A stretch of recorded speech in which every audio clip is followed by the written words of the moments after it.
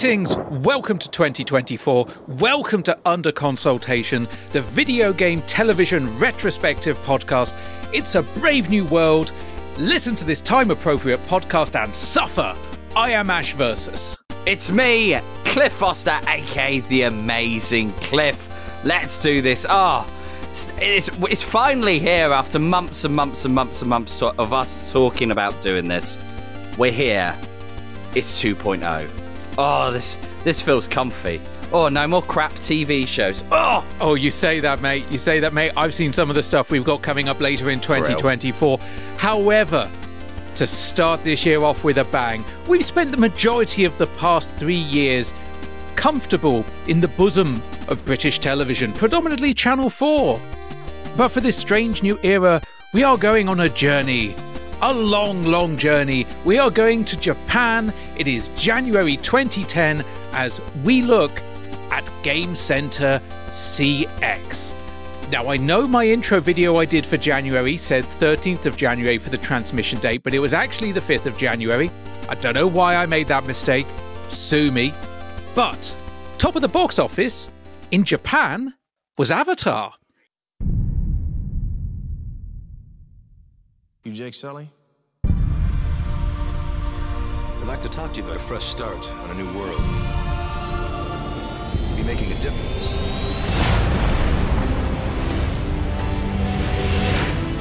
I became a Marine for the hardship. I told myself I can pass any test a man can pass. All I ever wanted was a single thing worth fighting for. The concept is to drive these remotely controlled bodies called avatars. They've grown from human DNA mixed with DNA of the natives. Marine in an avatar body. That's a potent mix. You forget what team you're playing for? The strong prey on the weak. Nobody does a thing. You've got 1 hour. You knew this would happen? Look, at first, it was just orders. Everything changed.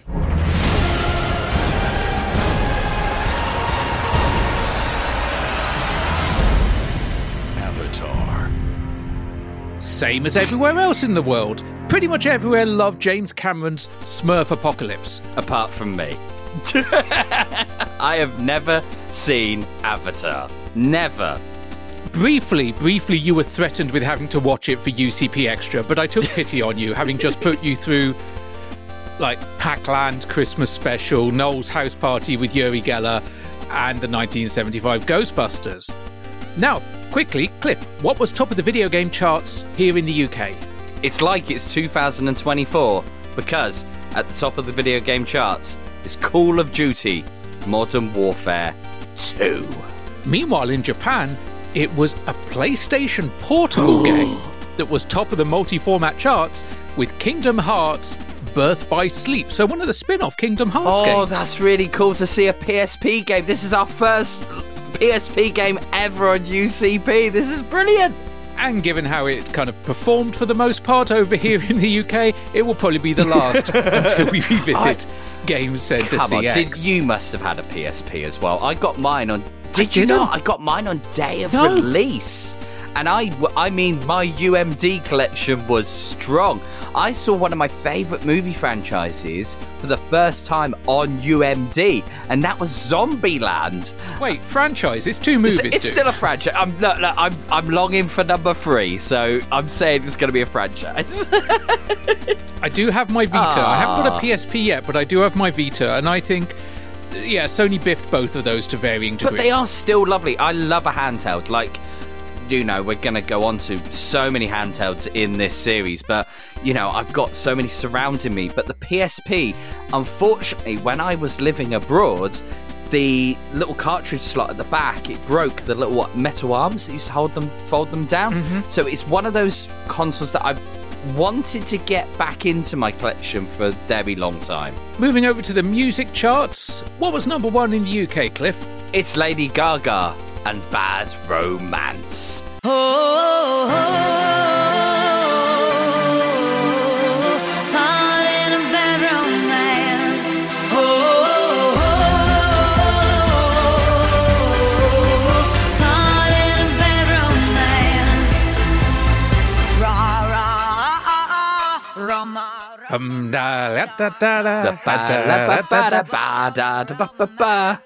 It took me a while to truly warm to Gaga, and now I will indulge in a bit of the Gaga every now and then. And I mean, this track absolutely slapped. Absolute banger. It was near universally acclaimed for the hook, for the chorus, for the lyrics, the video and the social commentary and the imagery present in that video. It topped the charts in more than 20 countries. It sold over 12 million copies worldwide. It became one of the best-selling singles of all time. And it was performed on various television shows, award ceremonies, and the Super Bowl halftime show. When you make it big enough to be called upon to be part of the Super Bowl halftime show, particularly when you're not like a legacy act like McCartney, Madonna, The Who, that kind of thing, to be called to do that when you are still in the burgeoning years of your career, that's a hell of a thing, because that shows that even the NFL have heard of you, a bunch of boring in suits. It was weird with Gaga because I just remember her. It was like before Gaga, after Gaga. She just appeared. I remember I went in the March of this year. I went to Spain to Alabando de la Huerta, which is like a big Spanish Easter festival with the burning of the sardina and all that jazz. And I went over there to pretty much go on the drink. And at this point, Gaga was absolutely everywhere. Gaga had invaded not just the UK, not just the English-speaking world, but the Spanish-speaking world as well. She was literally the biggest star of the time, and it happened seemingly overnight. One thing that would have definitely helped that is how catchy her songs were. Yeah. And this song in particular was deemed the catchiest song in the world by the American Psychological Association, which studies structural patterns, melodies, lyrics, and hooks. She wrote a banger. It's still around to this day. Wasn't top of the charts in Japan. In Japan, it was a homegrown artist, someone who went by the name Reiku. It was his debut single called Fly Away. Sadly, some of his follow-on singles and success was marred due to its proximity to the Tohoku earthquake and tsunami, which occurred several days after the single's release. Oh no. Basically, promotional events for the song were cancelled. Although his first number one, Fly Away, it shows the importance of radio play over sales, because this topped the Billboard 100 in Japan despite disappointing sales. It topped the Hot 100 because of airplay. Yeah. Because it was attached to a TV drama called Taxmen, and that was enough to get it into circulation for the radios, and that's what pushed it all the way up. So, Gamecenter CX. Now, Cliff, before I sent you this episode, had you ever seen Gamecenter CX? It's one of those things that I've seen on the peripheral. So I've seen Areno on the peripheral several times, like in YouTube videos, like in bits, in shorts, but I hadn't ever seen an episode from start to finish. Now, there's people part of our community that love this show, and I've always been told you need to watch it. But for some strange reason, I never have dived into it much. Gamecenter CX, first of all, happy belated 20th birthday to Gamecenter CX. Indeed, only a couple weeks ago of recording. Yeah, we are almost topical on this one. We've almost hit the 20th anniversary on the nose. But to find the origins of Gamecenter CX, you need to go all the way back to Q1 2003. And there was a show that ran for around 2 months on Fuji TV CS, a satellite television channel, called Weekly Shonen Blank. And for Blank, that would be a different series or manga creator each week. It was kind of an interview format show, and it was looking to provide a look at the people behind the creations. It was, for its relatively niche market and relatively small exposure being a paid satellite network, very favourably received. But they got to the end of that original run, and the creators kind of sat there and went, well, what now? And they soon turned around to, well, what other niche or specialist subjects could be covered? And writer Kensaku Sake said, video games. It seemed the obvious choice because there's crossover with the existing audience. Plus, it may shock you to learn this, Cliff. Video games are very big in Japan. What? No one's ever said this. What?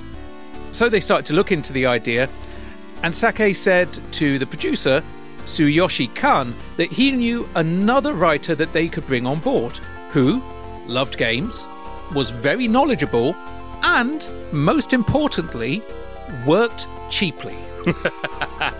And that man's name was Masayuki Kibi.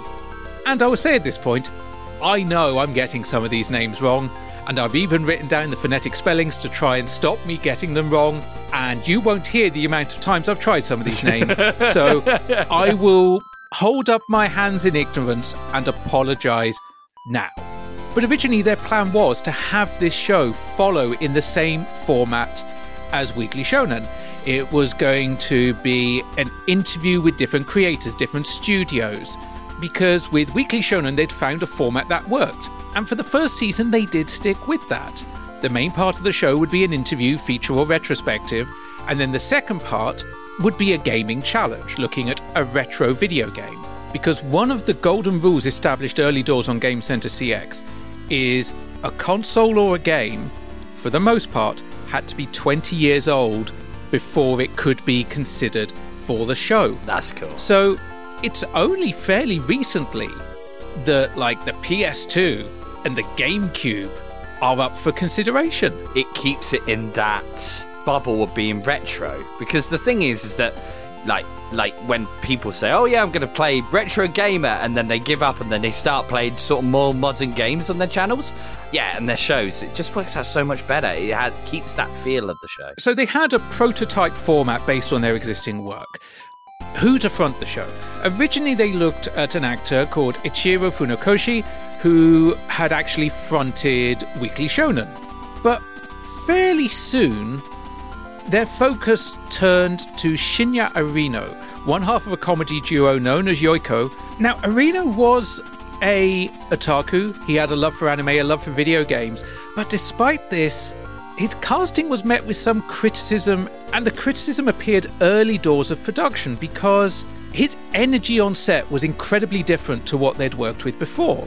Whereas their prior host on Weekly Shonen would start each show with, like, energy and punch and welcome. Arino didn't. As an example, during that first season, they had the first segment, which was the retrospective. And most hosts, like even if you and I were doing it, we would be, welcome to Gamecenter CX. We are stood outside Nintendo headquarters. Arino would be a bit more like, welcome to Gamecenter CX. We are stood outside of Nintendo. And he would just, the energy would drain away as he got later into the word. And then he'd just go inside. And that would be it. Nowadays, this is just seen as his style. He's kind of very dry, and it's something that really permeates through this episode, which, occurs 7 years into the run. That first series, that was a completely different format, wasn't it? That they very much in that first series, they would go and interview computer game developers, and it was less about those retro challenges than it is, let's say, after series 1. So I think that's more them thinking on their feet going, actually, how do we make Arino work? How do we make his energy, his sort of very much calmer, more demeanor, how do we add that energy? And I think it always helps when you come onto this computer game challenge shows that he's not the best at computer games. He's not. He's a fan, but he's not, ironically, a game master. The series debuted, and it got very little viewer feedback initially. So they continued. They didn't know if what they were doing was right, but they also didn't know if it was wrong. Unfortunately, the lack of viewer feedback and also his somewhat dry manner meant that they were kind of cooling on the idea of the show and Arino, and just thought, let's just go back to making Weekly Shonen. But they got to the end of Series 1, and the final challenge of the final episode was Super Mario Bros. 2. Now, that is not Super Mario Bros. USA, that is what we know as the Lost Levels. And that was the one where everything really clicked, because the game is notoriously hard. And then you take Arino, who is an average games player, maybe sometimes, depending on the games, less than average, but he needed to strategize to try and beat this game. So out came a whiteboard, And not only did Reno strategize, but he involved others in the room. The ADs, the cameraman, the writers. They worked together to come up with a strategy. Spoiler, they failed, but it was the atmosphere that was created around that. So despite this series ending on a high, despite there being a real sense of achievement and coherence, the response from the audience was, well, nothing. There was nothing negative, but there was also nothing positive. And any content creator will tell you, apathy is the worst thing. Even if you get vitriol, even if someone messages you and goes, well, actually, and I'm sure already my pronunciations on this episode will get me some well actuallys. At least it means people are listening and feel compelled to say something. But then the show reran on terrestrial television and people started to take notice. Now, it would be unfair to say that this terrestrial broadcast was responsible for Gamecenter continuing over going back to the manga-based series. There was also the fact that during the Gamecenter CX production period, their original host had quite a career boost. So scheduling him to be involved in the production of another series and interview all these various creators wasn't going to happen. So they turned back to the red-headed gaming stepchild, dropped the studio focus segment, and centered the entire series around the challenges that they would put Reno into. 久しぶりです。ゲームセンター CX の、会場で入り有野です。リニューアルということでここの鍵括弧の部分がなくなりました。The show started to hit its stride here. New segments debuted to break up the main challenge. Reno's dry, low-energy style meshed with the rest of the production team, who appeared more on camera as the shows dictated. And sometimes they would be producing stuff and they weren't sure if when he was talking to himself, he was talking to them, if he was addressing the audience. They would only know once they actually got to the editing bay and went, oh, wait, he is just talking to himself. Okay. Let's break down the show we see here in Series 12. And the reason why I'm only going to go into Series 12 is, as of today, there have been over 50 segments to this show. Different themes, different flavors, different accessories that accompany the main challenge. We are definitely going to cover some of these episodes again in the future. I've already eyeing up 4 or 5 future potential candidates for different parts of the year. There are some great episodes to do. There are even episodes where they go to America, which I'm like, that's going to be great. Cool. But here we are, the 12th season, the first episode of 2010. And this show is essentially a precursor to Twitch. Back in 2003, Twitch did not exist. Long play videos didn't really exist of games, but that has been the focus of Gamecenter since about 2004, since Series 2 debuted. So you have Reno, who is presented with games by his producers, and the goal is to complete it within one day. He's supported by the assistant directors, referred to throughout his ADs, and sometimes other staff. This support can appear either via moral support or by actually helping him play the game. He and his staff were also featured in segments that go throughout the episode, where he goes to local arcade centres, as well as segments where he does a variety of things, like interview games designers, showcase classic console hardware or games, or like various made-up games and skits which the other staff participate in. Gamecenter CX, the title, is not just the name of the show, it's the name of a fictional company that exists within the games universe, and Reno is an employee of that company. That is why he is wearing the kind of the pale blue jumpsuit with the logo on. It's a throwback workman's outfit. Throughout the run of the show, he will be promoted or demoted depending on how he's doing throughout the series. His stature has gone up and down. So segments that are present in Series 12, the ones we're going to be focusing on. First of all, Reno's challenge. This is the constant since Series 2. He sits down in a nondescript office or conference room. There is a small TV, there is a classic console, there are a series of salty snacks. A lot of these snacks are sent in by fans. Yeah. This is kind of the equivalent of fan mail. And also a supply of kind of ice bands that he sticks on his head to reduce tension. The cool strips. Because when he puts on those cool strips, I love it, because everything I've seen from this is when he puts on the cool strips, he's taking the game very seriously. Like, extremely seriously. That is the point of him rolling up his sleeves. He will try and complete these games via any means necessary. If there's a warp, he'll take it. If there's a cheat code, he'll use it. If there are hint books, he will go through them. But only if he really needs to, and of course, if they're actually available. What I love about these segments as well is you feel like you're going on the journey with Reno. Is that basis of that he is encountering this game for the first time. That's how it very much feels of this episode. He has never played this game ever before, and he is encountering it for the first time. And where he talks to himself, he's analysing it. No matter who he's talking to, what he's doing is he's breaking down what he's got in front of him, and he's trying to figure out what he's meant to be doing.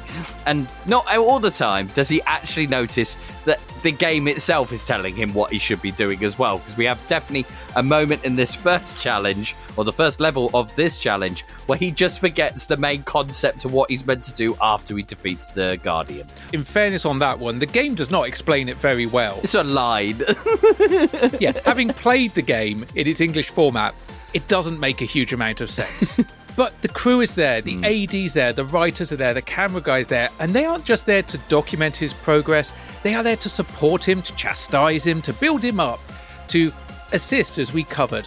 It brings this real sense of kind of like a close-knit community together. I think it's one of those things that has in similarity with Twitch. Like, both you and I have played games on Twitch that we have been pretty fucking awful at. Don't know what you mean. I'm great at Tetris. But that moment you get from your community when you hit a milestone, when you hit a goal, it's an amazing feeling, and it's what you get here. One thing that definitely helps is Reno is a comedian.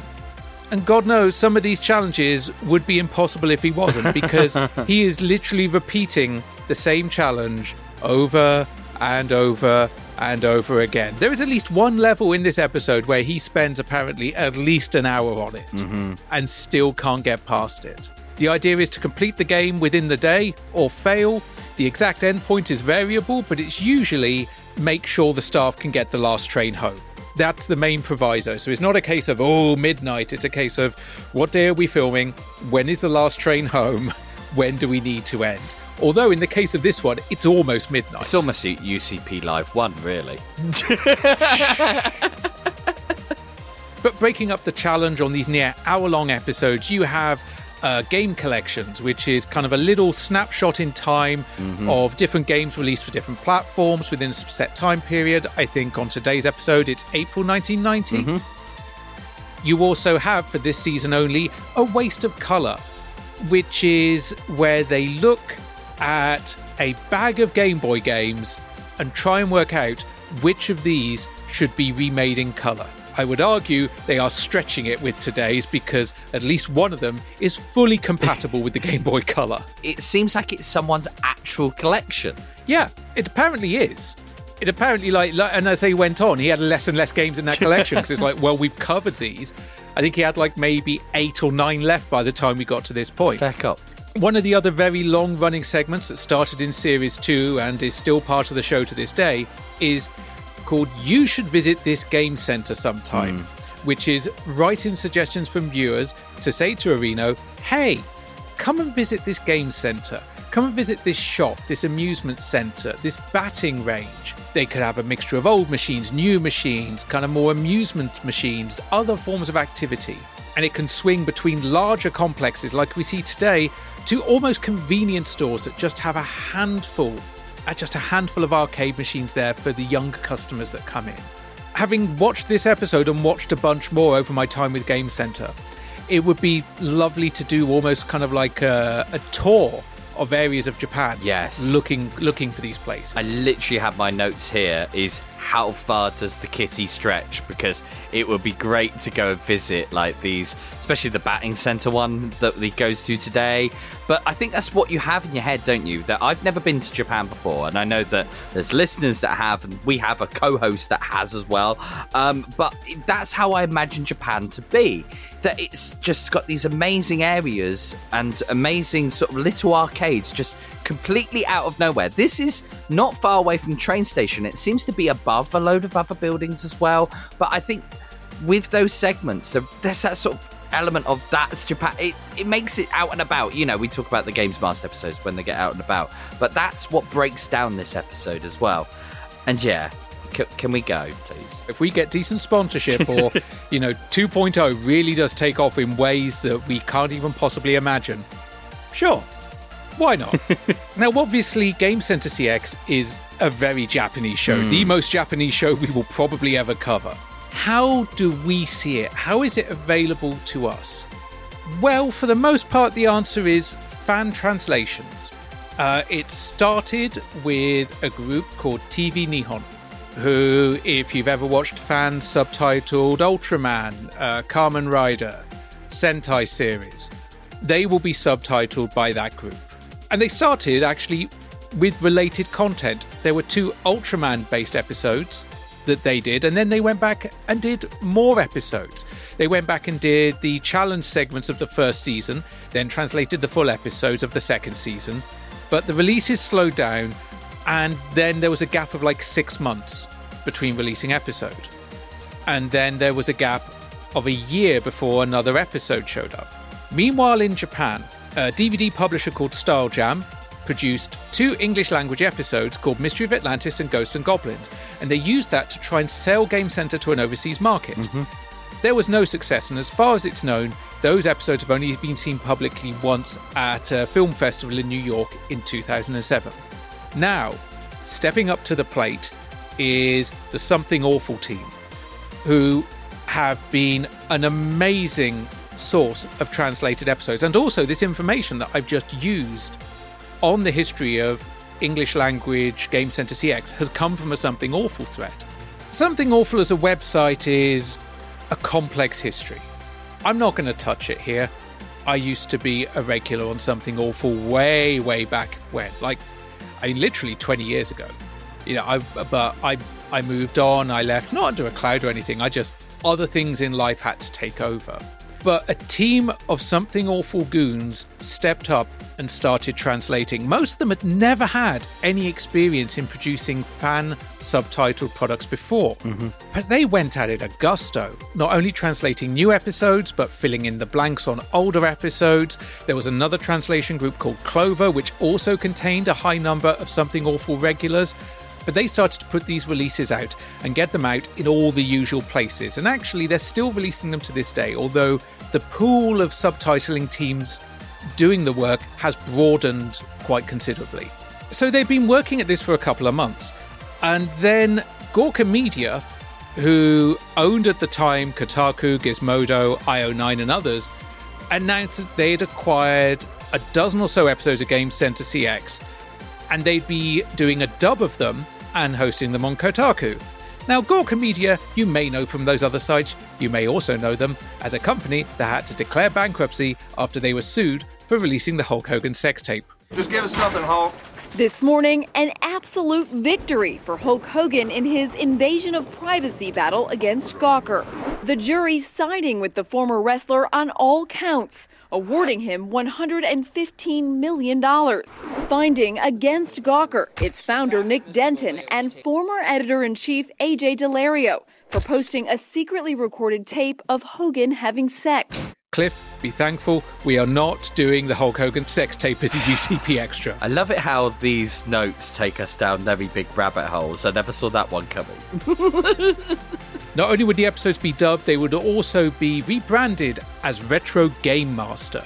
Not Games Master, they weren't that daft. Retro Game Master. Now, this created a period of confusion, and it's one I'm actually familiar with, not so much from the Gamecenter CX and Something Awful side, but from another project that I used to have connections with called DAP Central. DAP Central used to be the main place you could find episodes of Mystery Science Theater 3000. Now, there weren't a huge amount of official releases of MST3K episodes coming out for quite a while. But then Rhino in America started putting out DVD box sets, and that also then became part of Shout Factory. And the kind of code of honor they operated under was if an episode was released as a box set or a DVD, that MST3K episode would be removed from circulation. And the same rules applied to Retro Game Master and Kotaku and everything else.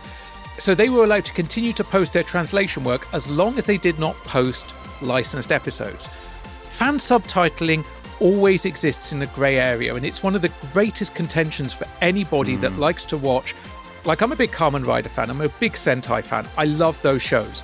There are some legally available box sets being released by, ironically, Shout Factory, but quite a small number compared to like 50 years worth of shows. Yeah. And this was like a dozen episodes of Game Center. I'm all for legally obtaining media where you can, but what do you do if you can't, or if the only media you could obtain had no way for you to actually understand what's going on?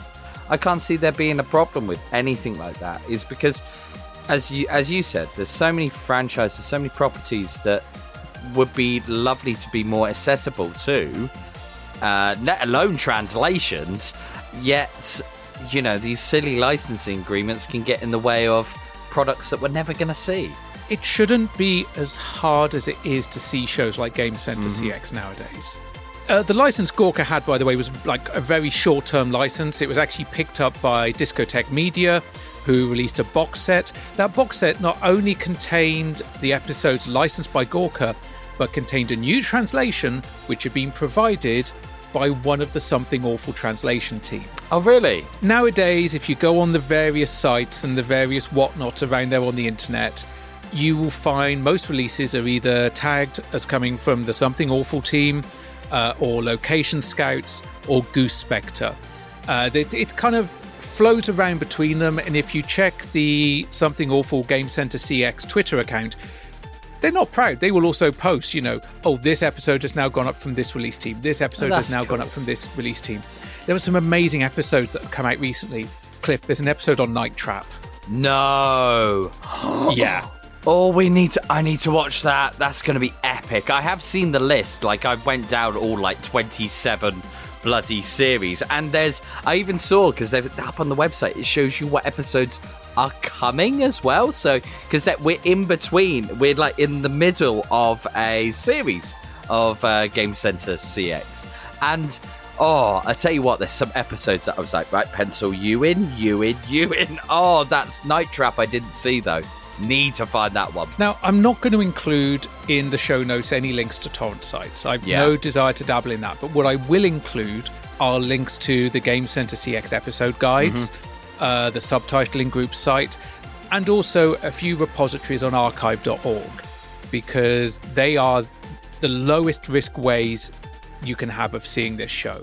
And I do recommend you go and you check out this episode. You check out other episodes. You just scroll down until you see a game that you want to see a dry Japanese office worker in a conference room try and complete in a single day. And also with YouTube, in recent years, only in 2022, they created their own YouTube channel. And it's just achieved only in last couple of weeks. Yet again, we're topical, because on the 17th of November, they achieved the award for 100,000 subscribers.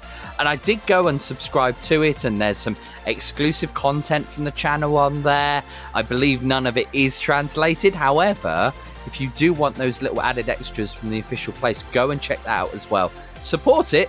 The more you support it, the more that they see a Western audience is watching, maybe they will do something themselves. Genuinely, with the amount of episodes that exist of Gamecenter CX, we're talking in excess of 350. If they launched their own kind of like on-demand service, I'd sign up for it. I would. I know people say, oh, too many streaming services, but hey, this is a niche one. I don't expect this to appear on your Crunchyrolls or whatever. That's 350 episodes at 60 minutes an episode. Get in touch with the fan subtitling group. Get in touch with the goons. Use their subtitles. Reimburse them, hopefully, if you're not going to be a dick about it, although the TV station itself is quite cheap, so they probably wouldn't. But it would just be really cool to see something done official, long form, not just a failed attempt to bring the show over independently, followed by some redubbed and rebranded episodes. Yeah, because I don't think it's that element that it needs a channel. It doesn't need to. You just need to put it out on. As I said, they've got their own YouTube channel now. You can literally do a show, just a batch, do season by season, do it as, you know, per year they redo another season. I reckon there's a following for that, and I reckon they could get some views. There is so much more that we could cover with Gamecenter CX. I mean, we've been recording now for 3/4 of an hour, and we could go for another hour. They've had their own video games, which is somewhat weird and meta. Yes. They've had a theatrical film. They've had live shows. They've had spin-offs. They've had Nintendo eShop exclusive series, some of which have been found and archived and translated. There's even been an action figure of Reno. You know, that is how awesome that is. Cliff, the first time in 2024, shall we get into the show? Let's do this.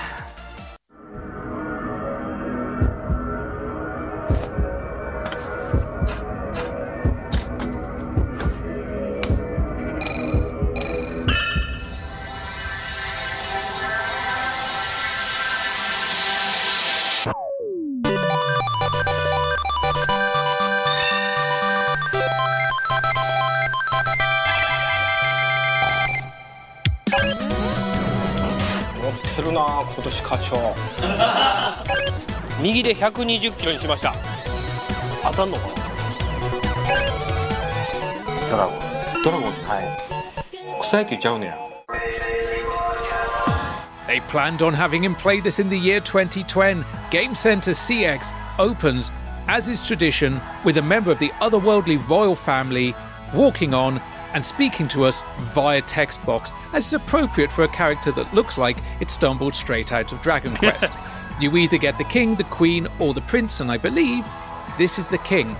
They will appear throughout the show. They will either praise him or scold him, depending on how much he is sucking. This king scolds him through the whole entirety of this episode. This king does not approve. But following that, Gamecenter CX begins in the traditional way with probably one of my favourite title sequences of any show we have ever covered or we will ever cover. You know exactly what you're getting with this little title sequence. Japanese kids running around and they've got the classic Famicom there and they're blowing into the cartridge, even though we now know that that is a false equivalency and you actually really shouldn't do it. Yeah, it's about to say, I even use it on my other channel as a name for my subscribers, but it makes no difference whatsoever. Isn't that kind of a backhanded compliment? It's something you really shouldn't do, and you call your subscribers that. I loved it because when I first set up the channel, I would just get those, I think you're fine. And that's what I got from the whole N64 community. I think you're fine. And that encouraged me to do it more and more until the point of that every single episode I've ever done, I've introduced it as hello all you cartridge blowers out there. Not that I'm salty towards people that are a bit like I think you're fine, however, does amuse me. But coming up on this week's episode, we've got Street Fighter 2010, a batting cage arcade trip, and Game Boy games on the Super Game Boy. Even though the Game Boy player also existed by this point, their commitment to the 20-year rule is still standing strong. 今年もネバーギブアップの精神でいくつもりです。 And we get our cardboard cutout of Arino-san saying, despite it being 2010, he's going to give it his never give up spirit. I think because this is my first ever watching these episodes in full, and that is the definition of him. He does not give up. How many times have you streamed for 2.5 hours on a game, and by the end of it you're like, I want this to stop, I'm not very good at this, or even halfway through the stream you're going, I better change the game. This guy does it for like 12 hours. He starts about 10 o'clock in the morning and goes on usually till 11 o'clock in the evening. It's absolutely bonkers how he just persists with these bloody games. Quake 2 64 remastered. That fucking game, man. Oh. Especially because, as is always with these games, I constantly forget that there's the quick save and the quick load, because that's not how I played it growing up.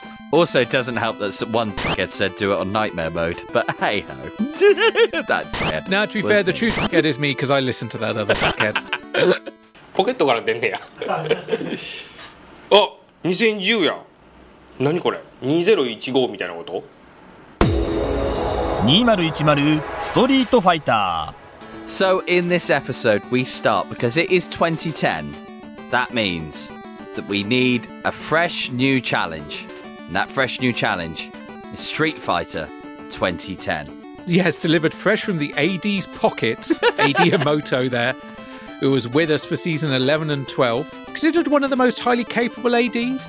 He was very good at helping Areno with various challenges, although he offered to be Areno's second in a Punch-Out challenge, but actually ended up having to give the pad back to Areno. Because he's not as good as what Areno was. Yeah. Well, I think later on, he's so natural. Like how he comes on the screen, he sort of pulls the game out of his pocket and introduces it. I think that sort of resonates with the audience as well, because later on, we see him get completely thrown aback when an owner of an arcade was like, I can you sign this as well to Emoto? And it was like, oh, and I really like him throughout this episode. But apparently Areno has also been into Super Mario Bros. 3 in recent times, and boy howdy is this a big departure. I was about to say, now, is that a joke? Because he says it and everyone laughs. So I was a bit like, is this an internal joke that he was really shit at Super Mario Bros. 3? I mean, he's definitely had issues with Mario games in general.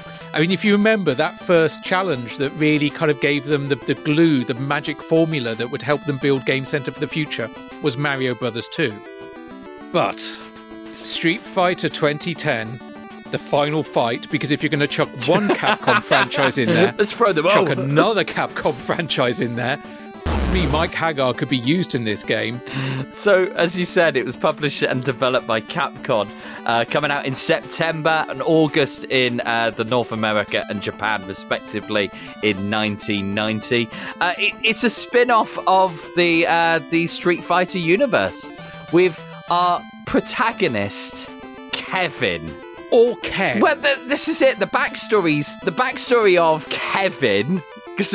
What? I'm in terrible fucking here again. Kevin. The backstory of Kevin is the backstory of Ken. There is a lot of confusion about this game because a lot of people will believe that, it was this Japanese game and the Street Fighter branding and all that stuff happened because of Capcom USA. However, as people have actually dug down into the code of Street Fighter 2010, they have discovered that it appears the English language version of Street Fighter 2010 existed before the Japanese version. So you had Street Fighter 2010 with Ken, but then changed into Kevin for the Japanese version with all the various other translations and changes. The addition to the title that was made by Capcom USA was The Final Fight. Which makes more sense because if you have a look at the setting, it's in the futuristic world of 2010. But at the same time, Kevin's got like cyber enhancements and stuff like that. So if you actually look at him, he doesn't really look like Ken. Even though we hadn't had Street Fighter 2 yet, it was still the original arcade Street Fighter game that came out.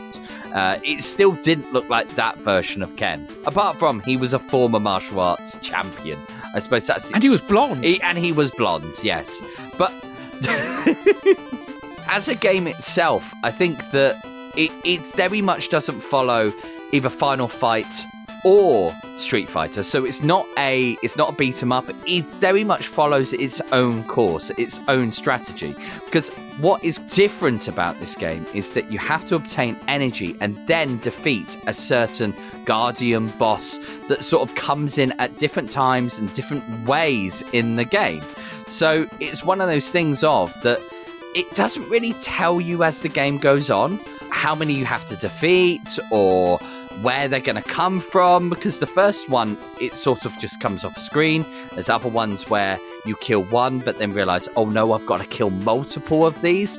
But you have to collect your energy, you have to defeat the baddies, get power-ups throughout the level, and then you have to escape and fade in to the background, to the little sort of energy door that appears. I briefly entertained the notion of doing a Let's Play of Street Fighter 2010 throughout January on the Twitch channel as a companion piece to this episode. I played about 2.5 hours playing this. How did you get on the train, and after 2.5 hours, I decided no. Did you get as far as Arena? Not even close. Oh no. I mean, part of it is because I was playing it on my Ambernick kind of little handheld, and the controls on that are great for some things, but it wasn't great for this. The D-pad was a little bit too creaky. I will hold up my hands. I couldn't gel with this game. I mean, admittedly, I was on a moving train. Maybe if I was sat here playing it with the controller in my hands and the TV there, maybe that would be different. Maybe I'll give it a go. But I was just playing the game going, I wish I was doing better at this. But even having watched Areno play this, even knowing how he completed certain levels, I was just really struggling with it. And it didn't matter whether I played the Japanese or the English version. I played both. And I'm like, yep, I suck equally at both of them. I don't know if it's sucking at them, because when we go through this game into different areas and when Areno has to go through these levels, I think that there's definitely a problem with the collision detection. Like, there's definitely a problem. Like, it sometimes doesn't even touch these baddies, because you've got the smaller baddies as well as the bigger baddies that are going along. And sometimes he doesn't even touch them, but they seem to cause damage to him. So I don't know if it's necessarily just the player. I think it... Not to give you the excuse of why you were crap, but I think it might be the game as well. I appreciate that you're not trying to give me the excuse, and let's be honest, I won't take it. There are some games I am good at. This is not one of them. Like, give me a final fight, I'm fine with it. Give me pretty much any of the other Street Fighter games and I'm at least passable. This game is just really, really tough. However, I would like to say that throughout this episode and my own experience with the game, for a NES game, this game looks really good. Like, the sprite work is really, really nice. Yeah. The backgrounds, the music. Banging soundtrack. Oh, God, yeah. As soon as I heard one of those pieces of music, I was like, I'm using that as background music both for this episode and for the January 2024 trailer I put together. Yeah. I may keep that music for other use in the future. It proper slaps. Gamecenter CX 課長オン。2010って傾きすぎじゃないこれ。もうちょっと。Gamecenter CX Chief on. I love the way he introduces himself when he does that. And no sooner does he start this game than he's immediately questioning, why are the numbers so skewed? It's a valid question. This is like when you're playing around with perspective in Photoshop and you just take it a bit too far. Yeah. We get the brief introduction cinematic, the plot of which is mostly similar between the English and Japanese versions. Kill the parasites, gain power to open an interdimensional door, but you only have 10 seconds to do so or your body will disappear. This is the bit that does cause some problems and confusion, because what does your body will disappear actually mean? Turns out they mean you die. I did not fully understand this the first time I saw this, and I'm glad I saw someone else play it before I really started trying to sit down and play Street Fighter 2010, which I know is a game that I played before, but I think I probably gave up on it fairly quickly as well. So you have the first round. When we watched through of our the sort of link that we had to watch through of it, we didn't get the baddie's name or the guardian's name until literally just as the game was starting or they would appear. So I put my own little description of what they look like. So I put Kevin versus Flying Scorpion Matey. Whereas actually, to allow Tony Schiavone to introduce him... It's Sting! Or Red Sting. It's Red Sting. It's Red Sting. So that means he's part of the NWO. ターゲットのレッドスティングが登場。いきなりボス戦が始まってるってことかな。 So this is why this game's gameplay is quite confusing, because actually, you've only just started the level and the boss is already there. But also, so are the various other enemies. And you've also still at base power levels. This is why this game is so nails, because you're having to defend yourself from kind of regular grunts. You're trying to collect power-ups, but also you're dodging Red Sting, who is a proper... With the little grunts, as soon as you defeat them, another one comes flying on. So they're automatically replaced. And they'll come on and they're literally just gun-ho, just come straight at you. And as you said, you've got to defend yourself, you've got to beat the blocks, you've got to get the power-ups, which means that poor Reno dies a lot. Like, a lot. As he tries to, as I said, this makes it feel like this is the first time he's ever played this game. Because he's trying to dissect what he's meant to do. And originally, he's not getting any of the power-ups. None of them whatsoever. And it's got the... I do know what, I'd really like this part of it as well. is that you've got the narrator that's telling you what the power-ups are, what they do, and it's sort of like explaining to you as Reno's learning as well. So you're learning as well as him learning how to defeat this game. Despite the fact that with every life he kind of edges a bit further on, it's not long before we see game over and the end of his first continue. 何もできないままゲームオーバー。 Yeah, this is my experience of this game. I don't know if I will get along with this game when I do give it a go, because I will give it a go, because the controls seem very Mega Man in the way that Kevin doesn't seem to be able to duck, and if he's standing straight he just punches forward, and to get him to punch in any other direction seems like a chore. The controls are a bit Mega Man, the controls are also a little bit Bionic Commando, maybe a little bit Castlevania in some bits. It's an odd game control-wise. I wouldn't call it any one thing or another. It's unique. That could be a good thing, it could be a bad thing. With this game, it's kind of both. 結構やってるけどピンとこうへんな。そして有野にはもっとピンとこないことが。ダルシムはどうしたんや？ Reno doesn't get this game. He literally says it. And just then sits there and wonders, whatever happened to Dalsim? I've been questioning this the whole entire way. Like, your brain tries to do it. Like, you're trying to figure out how this fits into that Street Fighter universe. And he asked that question. Where is he? Well, I mean, if you want to look at the purely logical meaning of this, Dalsim didn't exist at this point because this was post-Street Fighter 1 but pre-Street Fighter 2. In Street Fighter universe terms, I don't know, wherever he ends up at the end of Street Fighter 6. Like, if we look at him in the Street Fighter canon of where Street Fighter 2 took place and where the Alpha series sits, because, dear Christ, that stuff gets confusing, I think he's unlocked Kami's mind, has already taken on Shadaloo a bit, but has also been raising money to save his village. So he's busy, is basically the answer. He's got a lot on his plate. However, even though we're trying to say, how is this like Street Fighter 2? The narrator quickly tells us, it's nothing like Street Fighter 2, because this isn't a good game. And so it's already sort of, it's not doing this to sell any cartridges. This is, honestly, let's go and test out this computer game. But slowly but surely, Reno gets the hang of the controls and gets the hang of the difficulty cliff. And for some reason, automatically, I capitalise the C on the word cliff. I was about to say, is that a statement towards me, or is that a statement that was a difficulty cliff?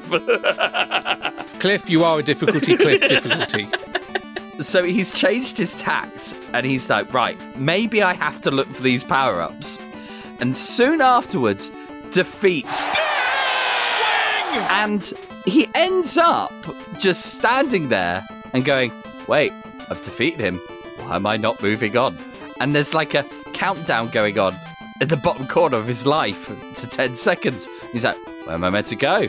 Where am I meant to go? But you remember about that bit in the preamble that told us that his body will disappear after 10 seconds. Yeah. Unfortunately, Reno didn't. He really didn't. 何？タイムオーバー？なんか10秒でゼロになるとか言ってたやつか。 So then he's left to it, and he goes and completes the level pretty quick after that. Well, it makes it assume that he does it because he's got the gist of it. And this time, he learns where the escape is. And we get this first part of this, and I'm hoping that this is going to be in every single episode I ever watch this TV show. 脱出へ。あった、これか。フェードイン。やりました。早い。 The little fist bump into the air, and it's just the joy on his face. And I'm like, every time that he gets this point, you start cheering him on. And at this point, I'm invested. I'm invested in this guy that I've just grown an emotional attachment to for a little fist bump. I'm like, go on. And literally, I'm screaming. My first ever watch through of this, I'm actually screaming for Reno. I'm hoping he does it. 1の2へ。そこには驚くべき舞台が用意されていた。 So we're on to stage 1-2. It's Kevin versus Scott. No, sorry, not Scott Norton. It's Kevin versus Brian. Fuck him up, Kevin. Kevin dies. So, yeah, straight away. And it's weird because I put Dogface something. Dogface Gremlin. No, Dogface. So Rick Steiner. Rick Steiner. So I put Dogface Gremlin as his name. And he's got like this mace that's like a hook shot. So it's like, it sort of comes out, but he can use it to grapple onto things. But he uses it just to fire into Kevin's face. And it's in a weird little arena area or theatre area, as Reno is saying, oh, hang on, I've got an audience. Because in the background, you've got like these people cheering them on and a random pinball machine in the far left of the screen. But the problem is he figured it out in the last level. He needed power-ups. There's no power-ups in this level. And I think that's what throws him off to begin with. なんとあっけなく撃破。フェードインしました。Amazingly, despite the lack of power-ups, at least in the edit of the show, he manages to get this guy with relative ease. Certainly, I think he's realised that this game is just going to be unfair, so just work with it. Then we're on to stage 1-3, and things mix up again. This is a forced scrolling stage, and he promptly dies. Because this is also an auto-scroller with dead ends that will result in you being crushed to death. Also bottomless pits. And eventually you end up on a disco dance floor. And his next opponent, who is called... Andro Boy. Or as I put in mine, Big Robo Arm Man. 投げられた。ブロック攻撃に撃沈。ここでゲームオーバー。どっからかな。But Cliff, guess what? What, Ash? Kevin dies. Oh, again. Game over. And it seems like after he gets this, and it is gutting because basically what happens is the Andro Boy just grabs these falling boxes, these boxes that start to appear, and he starts lugging them at Kev, lugging them at his face. But at this point, it does seem that when Areno goes back, unfortunately, he's hit another continue. So he goes all the way back to the beginning of that level. And it seems by the editing, it took him a while to get back to the disco dancing scene. So it's like he keeps battling his way forward. And it's during this level that Areno has a chilling thought. 有野に悪い予感がよぎる。このなんか音の感じとか面の質感っていうのかな。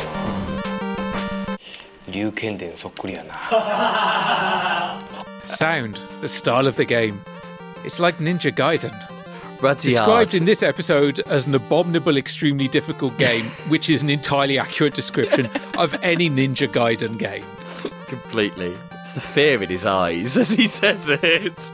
But as Kevin continues to die, and die, and die, we go to commercials with the question posed, will he be able to clear this game? 2010年いきなりの難関ソフト攻略することはできるのか。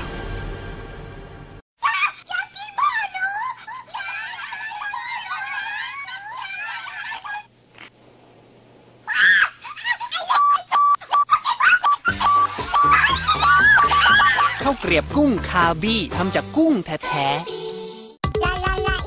みじまるくるみるだるまっか田村前歯で坊主ロアークダンゴロやらっとゼブライカオープホイが飛躍ポカブその猫ツタ邪魔なガチ心盛り母ごもり目黒クエモンがママンボウミネズミコロモリテッシードクマシュデッチラペットラドッコラヤナキヒヤキバオッキゴチムチュリネトゥルーズ車湯ヒギダルマチャオブゼグポケモンカードゲーム新発売記事か僕にワルピルチラチーノ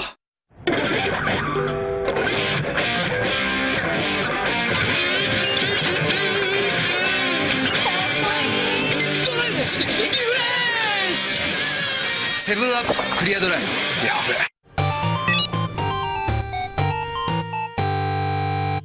So, we're not going back to Reno in the challenge center. No, this is now time for you should really come and visit this batting center sometimes because this batting center we're not going to a game center. Indeed, the Chief has received a postcard which reads thus. Chief Areno, I always have fun watching you. I'd like to introduce you to Ikebukuro Batting Center. I like baseball, so I often go there to bat, but they have lots of other games too. Please give it a visit. Do you know what? There was part of me that, as I said, I'm hoping the coffers will stretch one day to a trip to Japan, because I had a look where the batting centre is and I wanted to still see if the batting centre was still there. And it is. It's in Shinjuku, Tokyo, and it's about a 5-minute walk away from the Ikebukuro train station. And I had a look on TripAdvisor to see what people are saying about this batting centre. So it's had 57 reviews, and not a single one of them are lower than average.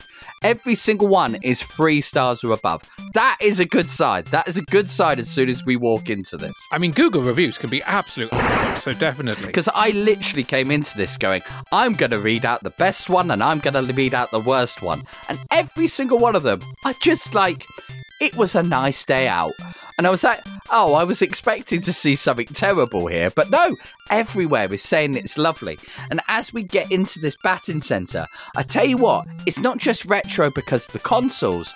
It's retro because of how they record you in this batting centre. Because when you go to these batting centres, when you go up to the plate, it will record you and you can watch yourself back.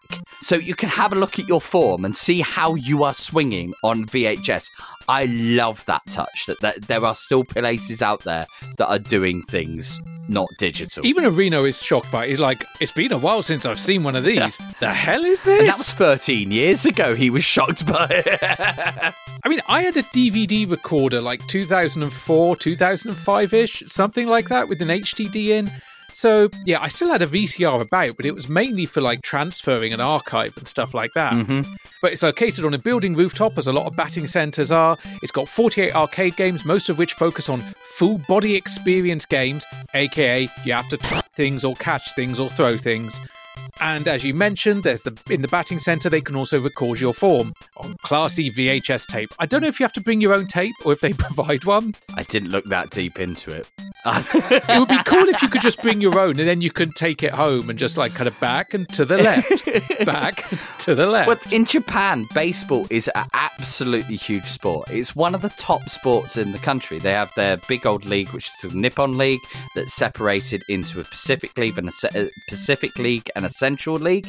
But it's inspired so many Japanese computer games. So, for instance, there's lots of N64 games that were Japanese exclusive, but they were solely baseball games. There's a whole series, Yaku Power Pro Yaku, which is the sort of very cartoony baseball. Yeah, the chibi style. Yeah, that's right. Yeah. And that is huge over there. Like, baseball is massive. You know, even with the Wii and later on in life, that we will see that Wii Sports, one of the biggest games on there is baseball. It is a huge, huge sport over there.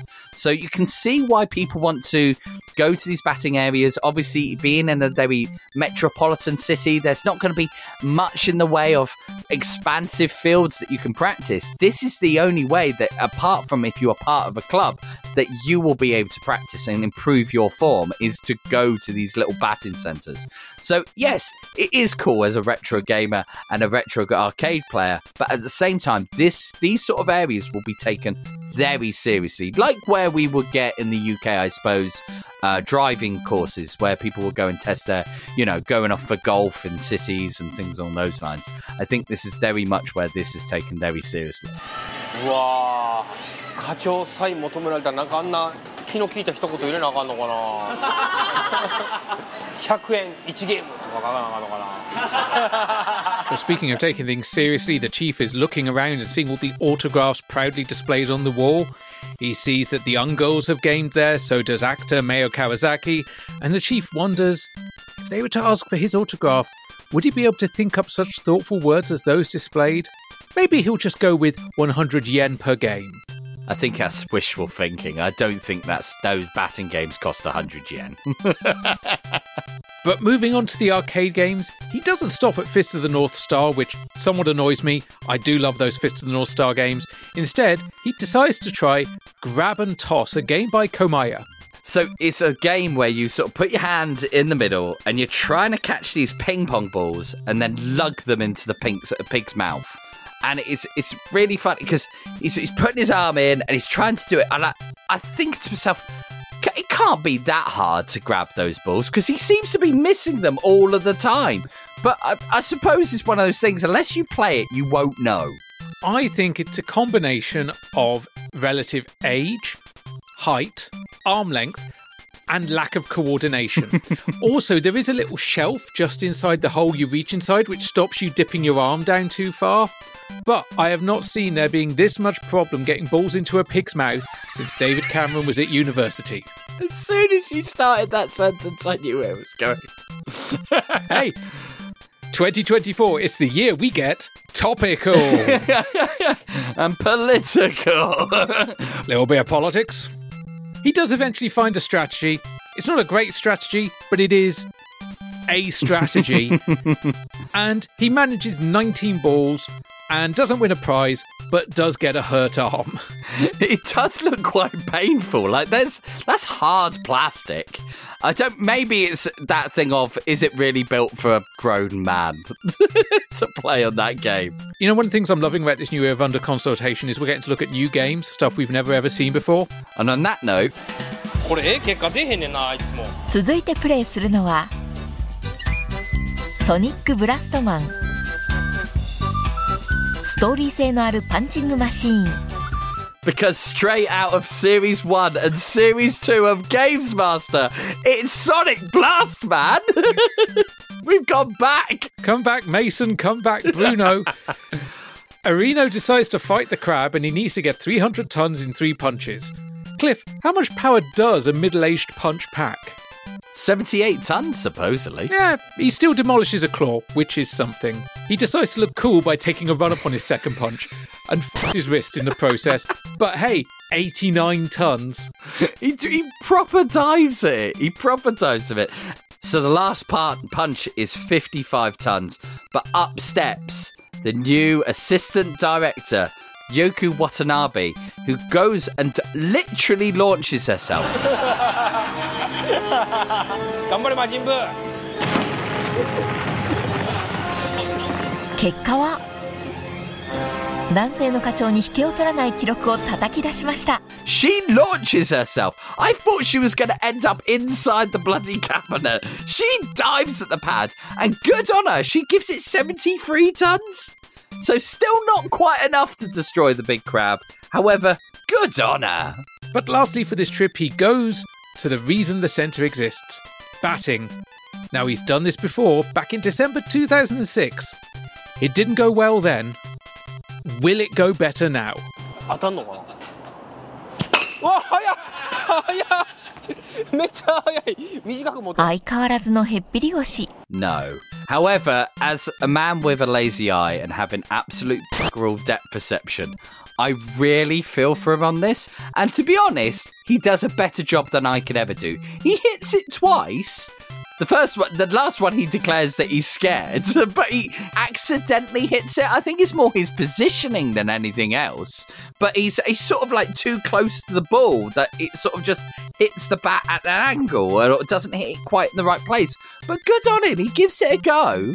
They're putting him down. He'd do better than I ever did. It could. Although he also puts himself down a bit because he watches the videotape back and he's like, I'm an old man on lunch break and fat. Yeah, he says that he looks fat in it as well. I wish I looked that skinny. But at the end of the trip, some ego stroking, Areno is asked for an autograph by the owner. But before he can get too stoked, Eiji Yamamoto is also asked for an autograph. And Eiji Yamamoto signs it with the place, the date, and Gamecenter CX. メモやん。電話ありましたよみたいな感じの。Areno says it's not an autograph, it's a memo. I think he's just being salty. I love it, though, that he was asked to do that. I said that earlier. He does seem like such a genuine guy. So I think whatever he went on to do in the future, I hope that's like one of those standout moments. And I hope that's still on the wall. I still hope that is still on the wall to this day.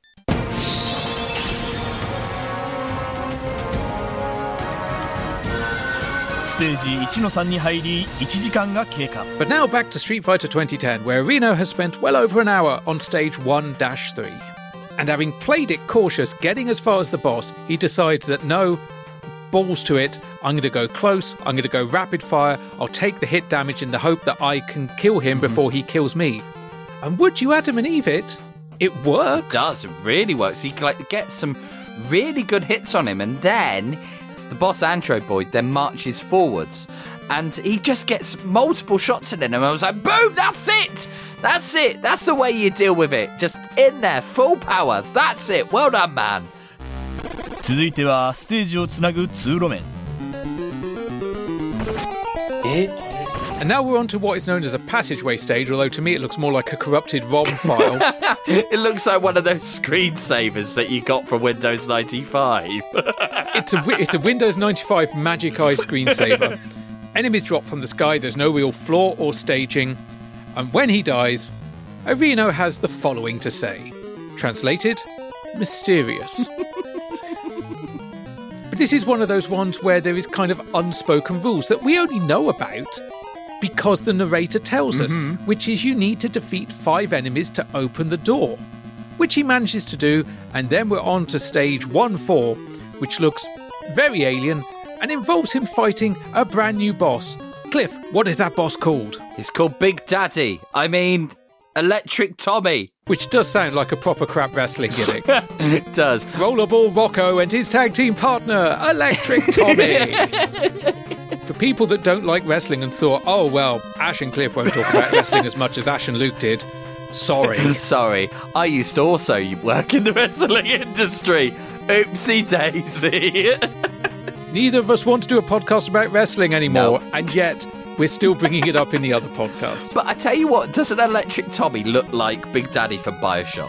Does he not? Because he's got, he looks like he's in some sort of diver's costume, and he's got a big, corkscrew up for a weapon. He's got, a proper, drill. But Cliff, shouldn't the statement actually be, doesn't Big Daddy look like Electric Tommy? I think Capcom have got a lawsuit there. Oh, we might have opened up a can of worms. It would involve Capcom acknowledging Street Fighter 2010 properly, so it's probably never going to happen. But I love this level, that Electric Tommy's not there. Poor Reno, he's just getting used to the level, going, oh, what's around here? What's around here? And Electric Tommy just sort of drops on him and just kills him instantly. いきなりターゲットが出現 一発で行くテクニックは課長にないな。 And then what follows is one of those moments where, again, they say they're not entirely sure who the comment's aimed at or if he's talking about himself, because Reno refers to himself in the third person, saying, the chief is not skilled enough to make it in one shot. Mate, not many people are. But I love this. I love the fact that this is just like watching a friend play a game. A very persistent friend who, for the most part, won't rage quit. It demonstrates computer games, not just of the time, but computer games as a whole, because this thing gets a little bit bugged. He manages to find a spot in the level which the enemy can't get to. He's on the platform above Kevin, and he can't get down to Kevin, but it does mean that Kevin can just shoot up. And it works. It's a flawless tactic. He is overjoyed, so am I.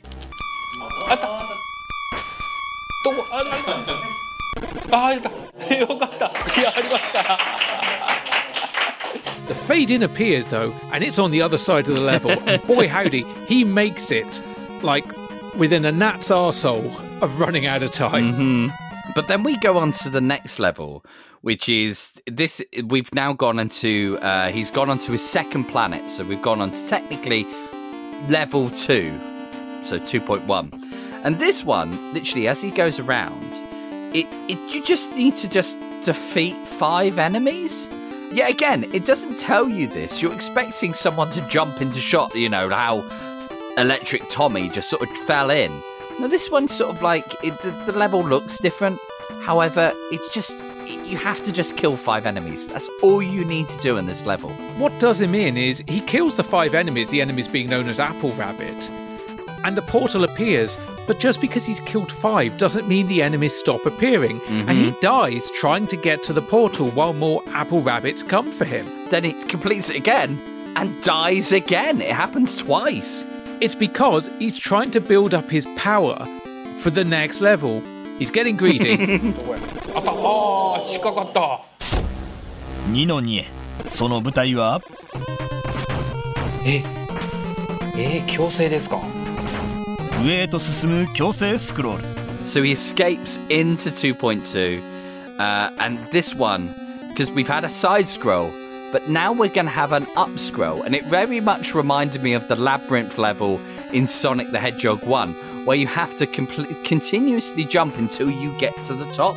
So you must keep going higher and higher and higher, and make sure that you don't fall off screen until you get to the top and face off against Demigorgon. I mean flower heads, because it doesn't look like... What is wrong with this? I reckon there's too many fans of this game out there creating TV and computer games. That is a Demigorgon. この後ミスはありながらもパワーアップアイテムを確実に取り、ターゲットが待つ最上段へ。来た。No, this is Flowerhead, who I'm pretty sure I saw supporting Pearl Jam in the mid-90s. What strategy does he aim for? Well, he tries to trap it, but the plant moves around too much, so that's that idea bollocks. He dies. Again. It's kind of like the bit with Forrest Gump, where he's just like, and then I did this. Again. I visited the president. Again. I got killed by Flowerhead. Again. So eventually he defeats Flowerhead and goes on to the next level. And he's killed straight away by what Reno describes as a flying wristwatch. But it is in fact Turtle Eye. I didn't get originally that this was the baddie. I thought they were just like little ones that are flying in. 全く先へ進めなくなってしまった。 This level gets so serious, it's time for him to take off his jacket. You know shit's got real. Literally, it says jacket off, shit's got real. But on his 32nd try, his chance finally arrives. He gets a health boost. Maybe the Chief really is lucky this year. He has one more enemy to kill to open the door. So Cliff, what happens? He dies. 今年の課長のピーク終わったな。Chief's year has already peaked. It seemed like he was getting onto a right roll with this.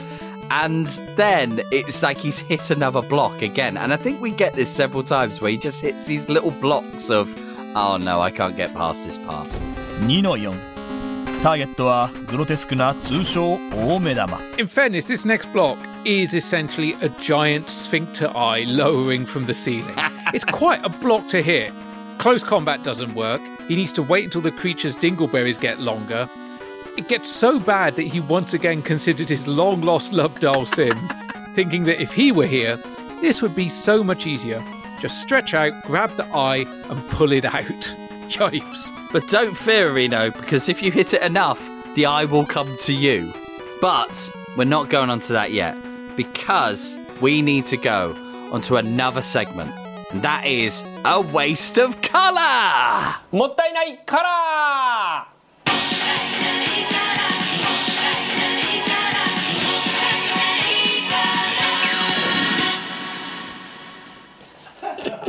はい、おにゃんこ世代ですがハマっておりませんでした。And the Chief's doing a little dance. He says he's of the Kitty Club generation, but was never actually a fan of them. Mate, your dance says otherwise. Kitty Club were an idol group in the 1980s. There were spin-off groups that came off the main group. Those spin-off groups actually ended up recording theme music for various anime TV shows. Some big idols kind of stemmed from the group. Yeah, so they were a big feature in the 1980s. You can still find lots of pictures, videos, songs, all that about them out there. But the basis of this segment is simple. They look at games not currently available on a modern system in colour and look for the diamonds in the rough that will make them think, oh, it'd be a waste not to remake this in colour. So staff writer Kibi comes in, Kibi-kun, as he is known elsewhere in the series. He had quite a collection of games. He was considered the biggest game nerd on the staff. And so he quite often would come in for these sort of segments to be the kind of Areno's own personal historian. But he comes in with his plastic bag full of Game Boy games. And it's time to delve into that selection, which is ever decreasing because they're going through 2 to 3 games on every one of these sections. I didn't know this, so I thought he was going in with all 21. And until you explained it earlier, and I went, that explains why that bag doesn't look like it's got 21 cartridges in. It's probably got like 9 in there by this point. Yeah, no, there's not many. That's why when they were talking about it, saying he had 21 in his collection, I was a bit like, it's not 21 in that bag. That's a gimmick. ハテナの大冒険。はい。これ何？これ1ってこと？そうです。But up first out of the bag, it's Hatena's Quest, a Capcom quiz game. It's a game that Areno has played before, but on the TurboGrafx 16, the PC engine, which you'll be hearing a lot more about in a couple of weeks' time. This is the Game Boy port, released in 1990, part of the Adventure Quiz series. There was a number of different games released across coin-op arcades and home consoles in the early to mid-90s. And essentially, it's a themed board game, moving through kind of a map of the world, choosing different amounts of spaces to move, and answering questions. You have a number of lives. If you lose all your lives, you're sent back to the World Select screen. There are mid-bosses, there are final bosses. It's kind of a quiz board game on a console. It's quite a cool concept and is very similar now to, I guess, what we see in place of a lot of fruit machines in pubs, where you just have the different trivia games and that in the corner. I've never heard of this game before, and it wasn't until it started showing the maps that I realised, they're all Capcom franchises. And what was good, actually, looking at Capcom franchises, was who created this game. Yeah. So the game was created by Shinji Mikami, who designed the Resident Evil games. Lots of the Resident Evil games, he helped create those, which was absolutely phenomenal to think that he helped design this before. But everyone has to start somewhere, I suppose. And it got his foot in the door enough with Capcom to, because it had some big franchises. Like the different levels, as I said, they're all different Capcom levels. Like you had 1943, had a game synonymous with your good self with Strider on there. You've got Mega Man, which was known as Rockman. Final Fight, you had Ghosts and Goblins, and then obviously bits that were sort of based around Strider as well. I think it's a really good idea for a Game Boy at that time. That's a really cool idea. And I think at least one of these games did actually get translated on the Game Boy and released in the West. Be interesting to find. But Areno settles on the Final Fight theme, chooses his ball, answers the question, and the first question is a sports question. E.g. Bandu played for which team? The Dragons, the Orions, the Giants, or the Tigers? Areno gets a bit of help and goes for the Dragons. Correct! Bing! Who starred in Lethal Weapon and Mad Max? Peach Melba, Mel Glyco, Mel Gibson, or Mel Fender? Mel Fender. Peach Melba. Correct. In the cartoon The Laughing Salesman, how many moles are on Fukuza Muguru's face? 1, 3, 5, or 0? He chooses 1, it's wrong, and it doesn't tell you the right answer, I guess because they figured you might come up against that question again when you played it another time. Come on, we've all had quiz games where we've done that. I think you even said you had a Trivial Pursuit that you literally did that as a kid, didn't you? Yeah. Which female pro golfer appears in a drink for Acerola Drink? It's Ayoko Okamoto. And in the TV drama Tough Guys, who did Kuji Tamaki form a duo with? We don't know, but it's not Nenji Kobayashi. We then get laughed at by the first boss from Final Fight saying, try again. And this is the sort of horror that the man who went on to create Resident Evil used to come up with. He truly was a sadistic bugger even back then. But he's doing it with questions instead. And Areno's summarization is, it's nothing like Resident Evil. But then we come on to a game that we are going to cover extensively in a fortnight's time. GB 原人。これ何 PC 原人のゲームボーイ版みたいなこと？そうです。Not even just the game, we're just going to look at the entire PC Genjin, GB Genjin, FC Genjin, Bonk's Adventure, whatever you want to call them. We're going to cover the history of that mascot on our first UCP Focus episode. Very much looking forward to that. I may have given up on playing Street Fighter 2010, but I've been playing a lot of the PC Genjin, FC Genjin, GB Genjin games. They're fun. I've got it ready on my Game Boy. I can't wait to sink my teeth into it. We'll get into the nitty-gritty of the game, but Areno does go, it's the Game Boy version of the TurboGrafx 16 game. And Kibe even says, yes, this is the Game Boy version of the PC Engine game. It's exactly the same. Except it isn't. Because slightly later in the discussion about the game, Kibi does say, well, it's the same game, but the stages are different. And the bosses are too. I'm like, mate, it's not the same game then, is it? But it's the Trigger's broom of Game Boy games. It's got the same sprite. That is literally it. It won't even be the same sprite. No. Because, of course, it'd be going from, TurboGrafx, quite admirable colour palette, to nothing. The greenscale, grayscale of the Game Boy. But it's a side-scrolling adventure with over 20 stages, and it had quite a number of sequels and spin-off games, all of which we will be discussing in a couple of weeks' time. And as I said, this is a game I can't wait to sink my teeth into. However, a game that I have sunk my teeth into plenty of time, which is Donkey Kong 1994. ドンキーコング。はい。これドンキーコングのままやね。何もついてないね。そうなんですよ。デラックスとかないやん。はい。 Oh, what a game. This annoys me because with this game, they say that it's the whole thing of, shall we make a full colour version of this? And I may have alluded to it earlier. This was the first ever game, to my knowledge, created that it was completely adaptable, which means it's already in colour. You get custom surrounds in this game, like the Donkey Kong cabinet appears on screen instead of the standard Game Boy surround. There is specific colour information in there as well. This game is already technically in colour. Mm-hmm. It's a favourite of yours, it's a favourite of mine. I know it's a favourite of Luke's. I do look at it though and go, would I have loved to have seen a SNES version of this game? Oh, that would have been nice, yeah. Yeah, it would have been. There was meant to be an enhanced version of this game for the Game Boy Advance called Donkey Kong Plus. However, it was cancelled. But ultimately, it did actually emerge as a new game with similar gameplay called Mario vs. Donkey Kong, which was followed by a sequel called Mario vs. Donkey Kong 2 March of the Minis, which featured a level designer, which was one of the features originally planned for the Donkey Kong Plus version, which would only become unlocked if you accessed it through the Game Boy player for the GameCube. So that, much like the original Donkey Kong 94 featured surround specifically in there for the Super Game Boy, Donkey Kong Plus would have featured content that was only unlockable via the GameCube Game Boy player. This game is great. You should go and play this game however you can. It's a really fun game. We see Reno playing the game. He grabs the hammer, smacks the barrel, smacks the flames, plays through basically as much of it as he can. The whole idea is you complete the first 4 stages, and they are your 4 basic Donkey Kong vanilla stages, and then we go into the expanded kind of world of Donkey Kong 94. There are new mechanics, there are handstands, there are different moves you can do. Well over 100 stages in total. It is probably the best game here, full stop, out of this selection. But that's 3 games. Which to choose to be remade in colour? Do any of these games make a Reno think, what a waste? 何かな。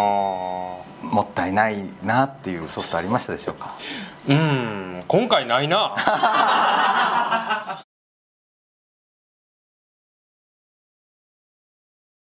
No.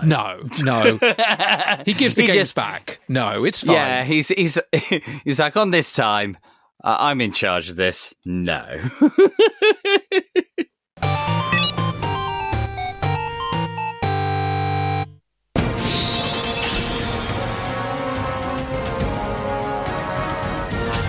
Stage 2の4、強敵ターゲットに目下大苦戦。Back to Street Fighter 2010, back to suffering, back to the ceiling, but back to dying.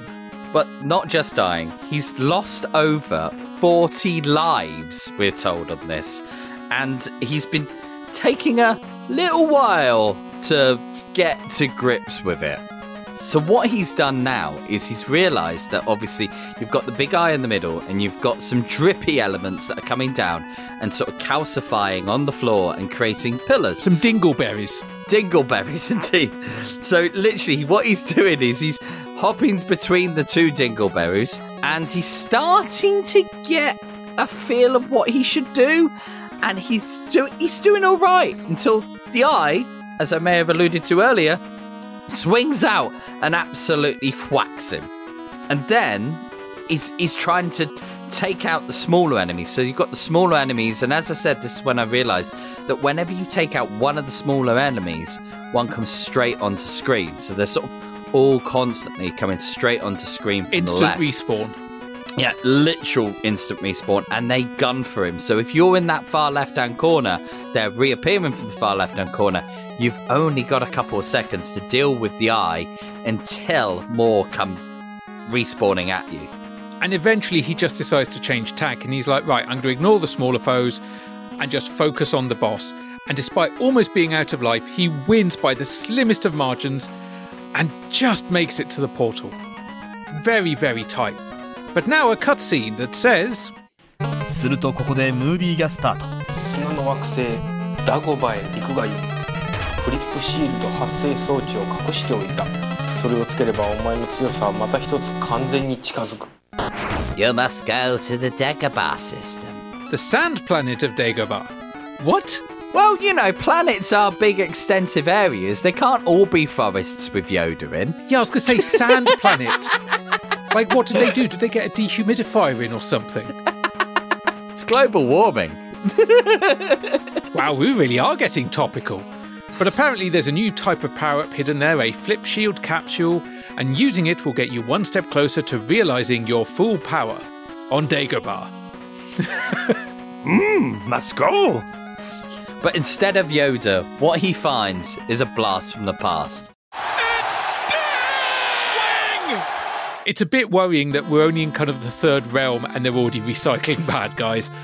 He gets his new item and suddenly an S appears on his HUD, and it means that when he does a backflip, a shield forms by his feet, which enables him to deal damage to the enemy with his feet.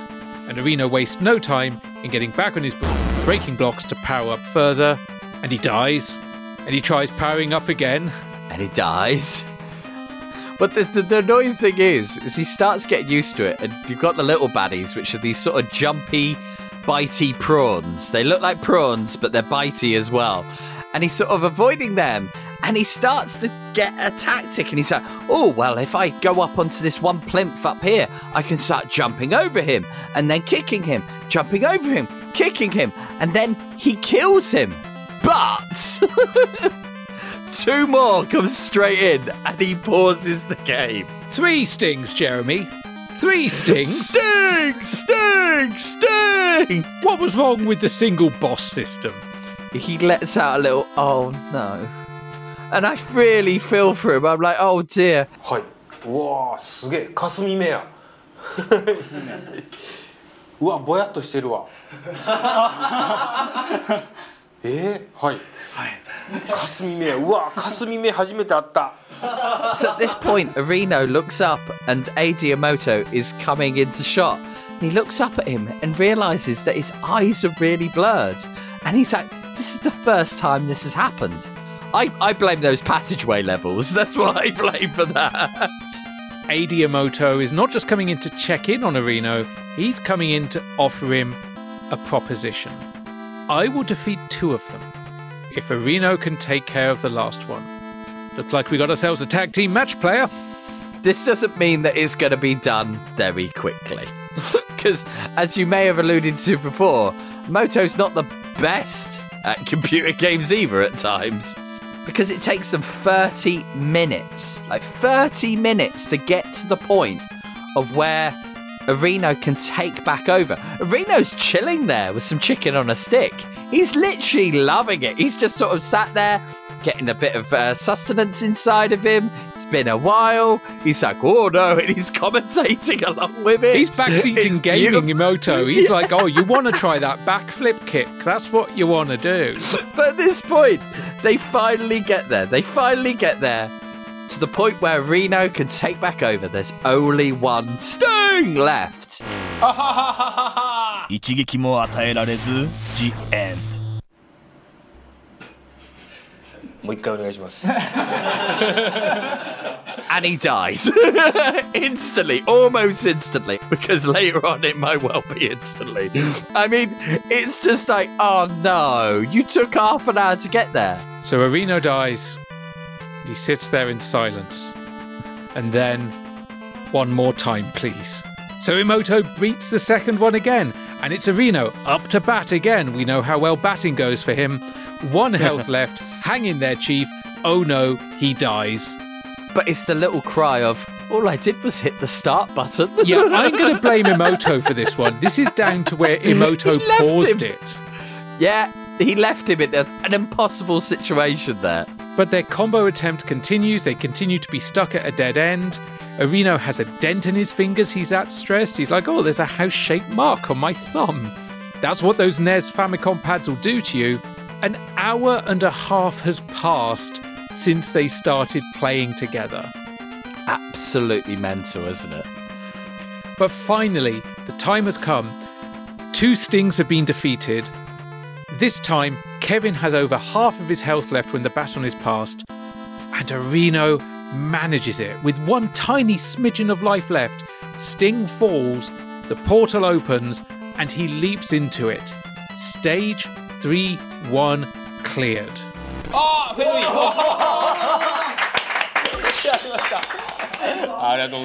I cheered this. It was so joyous. I am invested, so invested in this. So it was a joyous moment. However, let's come away from their pain. Let's come away from all of the anguish that they've had, because we now go on to the review section. I mean, kind of retrospective of what was released in a certain time period. We're looking at April 1990, when a chunk of different games came out, including a sequel to an old favourite of the Chiefs. To kick things off, we've got Ninja Gaiden 2, The Dark Sword of Chaos. Cliff, would you believe me if I told you this game was hard as arseholes? I can imagine it is. But do you know what's horrible? Is that Ninja Gaiden, absolutely impossible games. Yeah, they have that aura about them. And Arino turned around earlier and said about how this game reminds him of Ninja Gaiden. It's the bit that flashes up at the bottom or on the side. This is going to be the game that they're going to play next episode. I was like, you get. I recommend going and checking out that episode. It's a good one. Oh, I will definitely do so. But I was like, you horrible lot. You horrible, horrible lot. But this is the second installment in the popular action series. The protagonist, Ryu Hayabusa, heads out to defeat the evil of all evil, Ashtar. And thanks to its apparent new shadow clone technique, which sounds like a backup technology used in IT, players can deal devastating attacks. With the Tecmo Theatre going strong, the game attracted attention with its high-quality action and dramatic scenes. Up next is a game I'm more familiar with the film that it was based on, because in North America it was called Blazing Lasers, but in Japan it was called Gunhead, named after the live-action science fiction film of the same name. So is this very similar? Because this game itself, like you've got a map and you're jumping from mech suit to mech suit and you're battling off against other people in mech suits as well. So what was the base of the movie? Did this very much tie into it, or? I've not actually played the game, but it ties into the movie better than some games tie into their source movies. I mean, it was certainly, at least on the PC Engine / TurboGrafx 16, very, very well received for the graphical appearance, the gameplay, the sound, the kind of complexity and fluidity of it. It's got a lot of weapons, it's got a lot of enemies, it moves fast, it moves smooth, it's a vertical scroller, and you could actually play it over here for quite a while because it was released on the Wii's Virtual Console service for a while. Oh, was it really? Yeah, even then got ported over to the PlayStation Network and the Wii U's Virtual Console. Probably not available in any form now, though, sadly, but worth tracking down via whatever means you want. But the whole point of the game is to collect 24 parts scattered through the land to complete a powerful robot in this simulation game. It's not that much of a sim, but clear the game by beating the Dark Squadron in the centre of the map. Because obviously, like other simulation train games or something like that, you know, because everyone's just walking around in a big mech suit. It's no Denture to go, you know. Up next is a series still going today, released April 20th, 1990. It's Fire Emblem, Shadow Dragon and the Blade of Light. See, Fire Emblem, I've played a little bit, but they're so much harder than, let's say, a Final Fantasy or any of those other turn-based RPGs out there. They are hard as nails, Fire Emblem in games. And this is the first of them. This is the very first game in the Fire Emblem series. It kind of set the tone for what would come after. It began development in 1987, so it spent nearly 3 years in development. And despite a lackluster critical reception, it sold well over time, becoming very popular and certainly popular enough to launch the rest of the series. It would be credited with popularizing tactical role-playing games in general as a genre. It was kind of the one that broke them out into the mainstream. Amazingly, the first time it got an official localization for release outside of Japan was only 3 years ago, like December 2020, in a commemoration of the franchise's 30th anniversary. It featured some new quality of life improvements, including fast forward and rewinding through player and enemy turns. Those sort of quality life additions are gold dust at times, as well as the ability to create suspend points in the middle of gameplay. But it's an RPG with a lot of heavy fantasy in it, and also a perma-kill gameplay. Once a character dies, they dead. They deaded. And I think that's why I've always found it hard when I've played it on emulation, is that it's hard as nails. And as we know with Final Fantasy, some of them did not come out in the West to begin with around this time because they felt that it was too hard for us. I think Fire Emblem, they nailed it. I think they were right.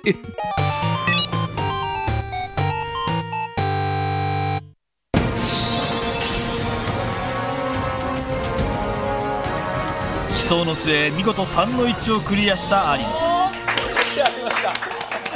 りがとうございます。The king says still a long, long way to go until the ending. Can you believe there's still 15 minutes left of this episode? That's just of the episode we're talking about. We're already well over the 2-hour mark. But with the help of Remoto, Areno clears stage 3-1, and now we're on to stage 3-2, and an opponent Areno calls Slap Happy. I called it an Ood, because it looks a little bit like an Ood from Doctor Who. However, this is the Mummy, a teleporting boss, and to be honest, he tries to sort of face off against it originally on the ground level, but as we go into the gameplay, we notice that there's actually a top level above him, where if you go in sort of jumping from wall to wall, you'll be able to take him out quite quickly. And actually, to be honest, once he figures this out, boom, he's gone. He defeats the Ood, or the Mummy, pretty quickly, but without that, when it was on ground level, it's hard. I hope, foreshadowing, that he doesn't have to face off against this boss again on ground level. Oh, that'd be a terrible thing to happen. But next we're on to another passageway stage, which he defeats the enemies he's meant to fairly quickly, but the portal is out of jumping range. He can't get to it in 10 seconds. He dies. He actually works this out fairly quickly. The enemies aren't just to be killed, they're to be stood on. You can literally use them as floating platforms. So he jumps up onto the enemies, uses them to leap to the portal. Boom. Stage done. Stage 3-3 is here. わ、でかっ。うわ、なんか入った。気持ち悪い。口から蛇を吐く巨人。And I'm beginning to get increasingly convinced that at least one person involved in this game was a wrestling fan. Maybe. When did Sandman make his debut? Because Areno is back on Dagobah and he's facing off against Nido Sandman back on the sandy sinking bullshit. Sandman appears and starts spitting out snakes. You know, standard. Cliff, guess what? He dies. He dies.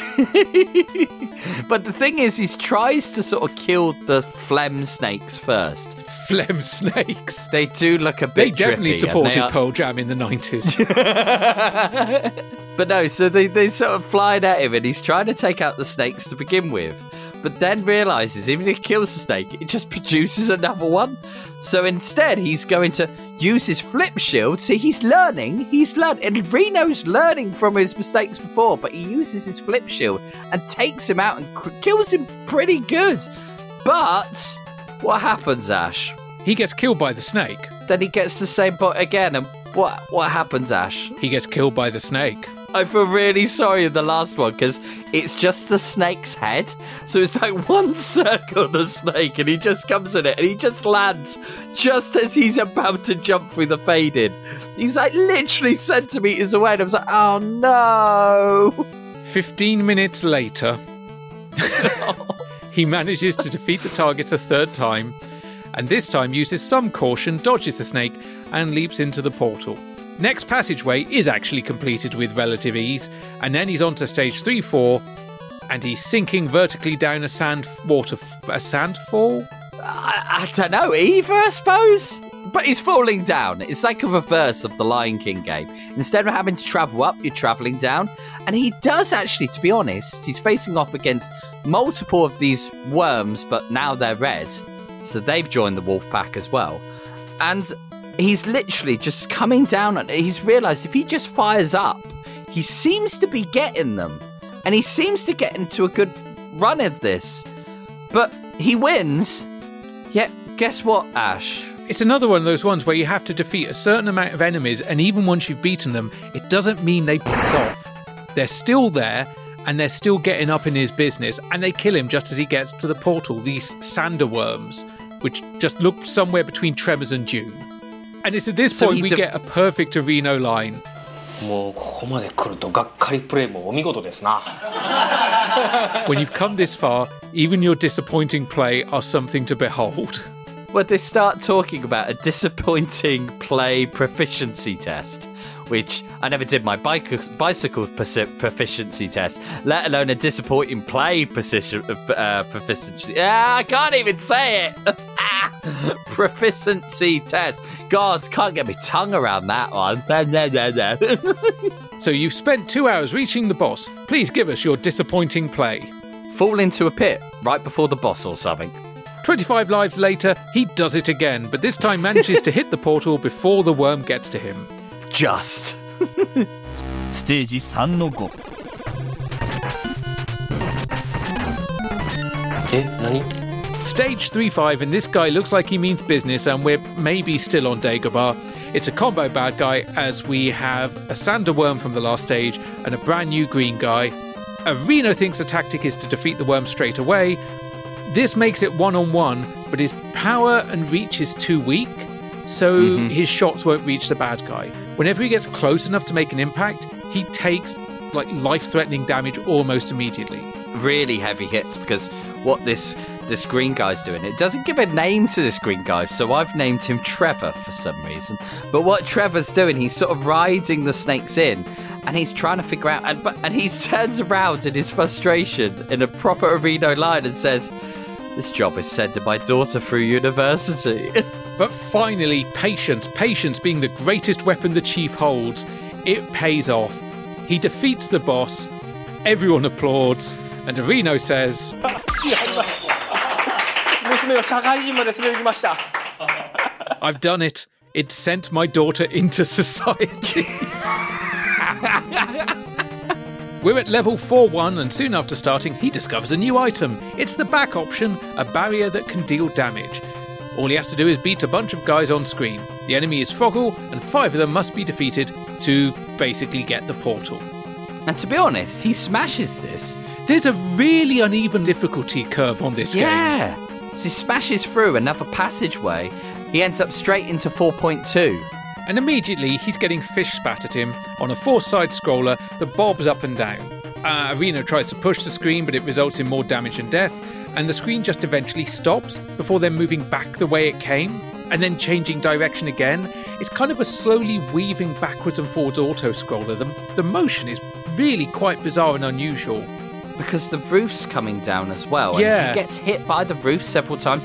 Do you know what it reminded me of? The motion of it, though. It was like Super Mario Bros. 3 when you get the floating fortresses. It's got that feel to it, that floaty feel.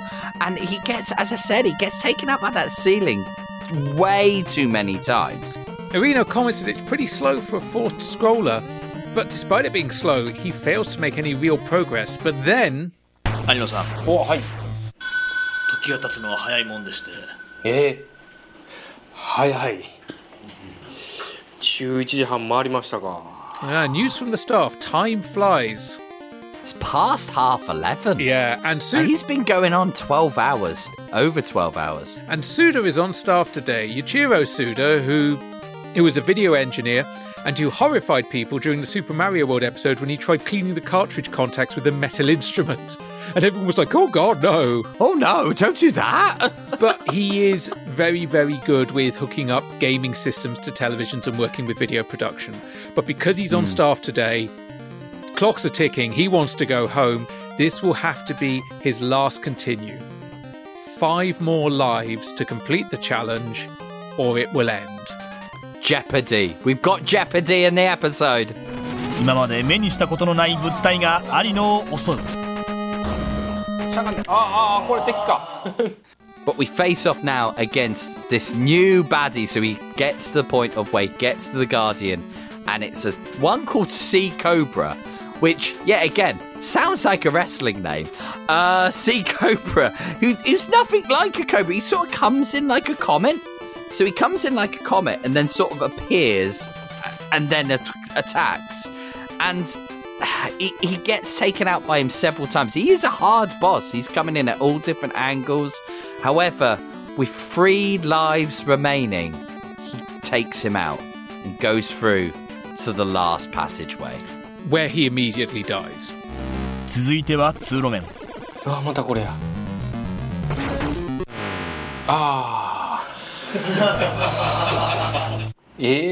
あのクラスのボスここ来る？ Over and over again, because we face off against the mummy.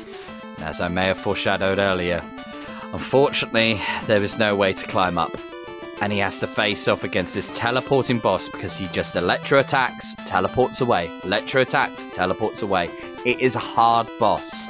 And he's in that passageway level, and it's game over. And he looks defeated because he even says that he was gutted to go out on a passageway level. 延長するかギブアップするか、はい、おそらくギブアップだと思うんですけども、一応聞いておきます。やっぱり信頼って大事ですね。ギブアップです。エンディングまで残り5ステージ。2010年残念ながら黒星発進。And so he's asked, continue or give up? Trust is an important thing. Areno gives up. Total running time, it was actually under 12 hours, 11 hours and 30 minutes. And there were only 5 stages left until the end. So close. 2010 starts with a mark of defeat, much like I imagine our 2024 will begin. We do get to see the ending of the game because after Areno left, Eiji Yamamoto picked up the game and completed it. Not too much salt to rub into the wounds here because it did take him several hours to get the ending. Yeah, it took him 5 or so hours to get to the end. So that's no... I think if you're looking at pacing, that's not far off of what Arena was doing. And the big spoiler for the end, so if you're hoping to play this game for yourself, Ken, or Kevin, is also a parasite himself. And he heads off to a new battlefield, a sad conclusion. But it's competition time as usual. One winner will receive a Gamecenter CX business card and a signed copy of Street Fighter 2010. And then we take one last visit to the king. The fallen samurai king uttered something. Next, a deadly battle, Ninja Gaiden 2. Can he overcome his bird allergy? I'm gonna go back and watch that episode. I am 100% gonna do so, because this was glorious. I like to live Obviously, the old era of Games Master, Luke and Ash used to give a percentage, so similar to how Games Master was. What we're going to do here is we're either going to say yes or no to it. So are we going to send it to the abyss, or are we going to keep it very much on top of our cabinet, ready to dive back into this? So Ash. This is a strong recommend for me, not only this episode, but this series. There are some things we will look at that will have aged well. By being a retro game show by its very nature, this show is relatively timeless. As long as you're fine with subtitles, as long as you're fine with going to some slightly not questionable parts of the internet, but like watching videos off archive.org can be a weird experience, but hey, they're there. You know, they have been collected there. This is a great show to watch, a really fun show to watch. And it's like having the condensed highlights of someone's Twitch stream or Let's Play. Completely. With nice little breakouts and seeing other parts of Japanese gaming culture and whatnot. It's also a wonderful example of the fan subtitling community, the Something Awful Gamecenter CX team, all the other teams that are out there doing this stuff right here and right now. I love it. Like, I'm so glad we got to do this one early doors. I can't wait to go back and do more Game Center, see different series, different eras, different extra features, all those other things. Hell, maybe do one of the movies, maybe do one of the recordings of the live challenges, something a bit different. Maybe we'll do a commentary track before we do a regular episode. Who knows? But yeah, this is a strong recommend for me, both for this and the entire series. Cliff, how about you? You know, you've put me through some hell before 2.0. You've made me watch some proper cack. It's character building. But this is a warm hug. I have never really encountered a Reno before, but by the end of this, I was literally cheering a Reno on. I was like, come on, when especially that one where we had the 3 stings and they finally defeated them. That was a fist bump moment for me. This is an enjoyable TV show to watch, and it's one that I can see being very easy to binge. I've got history with this show, and for the life of me, I cannot remember why I stopped watching it. I think I had quite a collection of episodes, and then a hard drive died. And I think that's what I just didn't build them back up at that point. And I can't remember why. Maybe the place that I'd have got them from wasn't available. I don't know. But now I'm back. You know, obviously I've got a lot of different shows to watch, both for the rest of the episodes for January and moving forward into February, March and April. But I'm definitely going to start keeping Gamecenter CX episodes on rotation, particularly for commutes, because an hour-long episode is going to be great to have on my phone, half there, half the way back. Easy times, great times, hopefully providing some inspiration for games that we may cover later, we may play on Twitch, we may do other things with, because there are some games there, like even Street Fighter 2010. I know I've played it before this point in our timeline, but I couldn't remember anything about it. I don't think I was any better at it back the last time I played. It was wonderful to become reacquainted with the Chief, with the world of Gamecenter CX, with the presentation, with everything that goes on, and I can't wait to come back. But that will wrap it up for this week. Thank you so much for listening, for joining us on our new voyage into the world of video game television. If you could be so kind as to like, rate, review, subscribe, it would really help us reach audiences that may not have been interested in Games Master, but may be interested in what we're covering right now. Speaking of social media, you can find us on Twitter or X, depending if you want to be that person, at @UnderConsolePod, or Instagram and Threads at @under.console. You can also join us over on our Discord channel for real-time conversations with both us and as well as other listeners to the show and fans of retro gaming and retro everything. So come on board on that. Indeed. At all levels, you get UCP Extra, where we cover period-appropriate bonus content. This month, it's Thomas and Friends. As well as Under Console Nation, our monthly community podcast. At the £5 level, you get the episodes early, uncensored, and always ad-free. And at the £10 level, you get all of that, and you get to be part of our monthly Golden Joystick Waggler Waffle calls, which will then be made available later for all £10 and £5 backers to go back and listen to. And in addition to all that and any other extras we may throw in along the way, you also get listed here alongside these fine folks. Andrew Greenwood, Arcadia Wild Bill, Chrissy Two Sticks, David Palmer, Gordon Akin, Gordon Brandt, Gordon Dempster, Harriet Manga Girl, I Am Cheadle, Ian Williams, Jamie Smith, Joe McGonigal, Link Campbell, Mark A, Matty Boo, Misha Summer, Nick Lebrecht, Reese Wynn, Sean Dunn, Selena Bien, Simon, Super Sexy Dave Fisher, Tom Dylan McEvoy, Tom S. Will C, and Xanderthal. And that is all for this show. We shall see you patrons in a week's time for a little bit of Thomas the Tank Engine, and for everyone else, we will see you for more of Bonk in a couple weeks' time. Take care, everyone. Good night.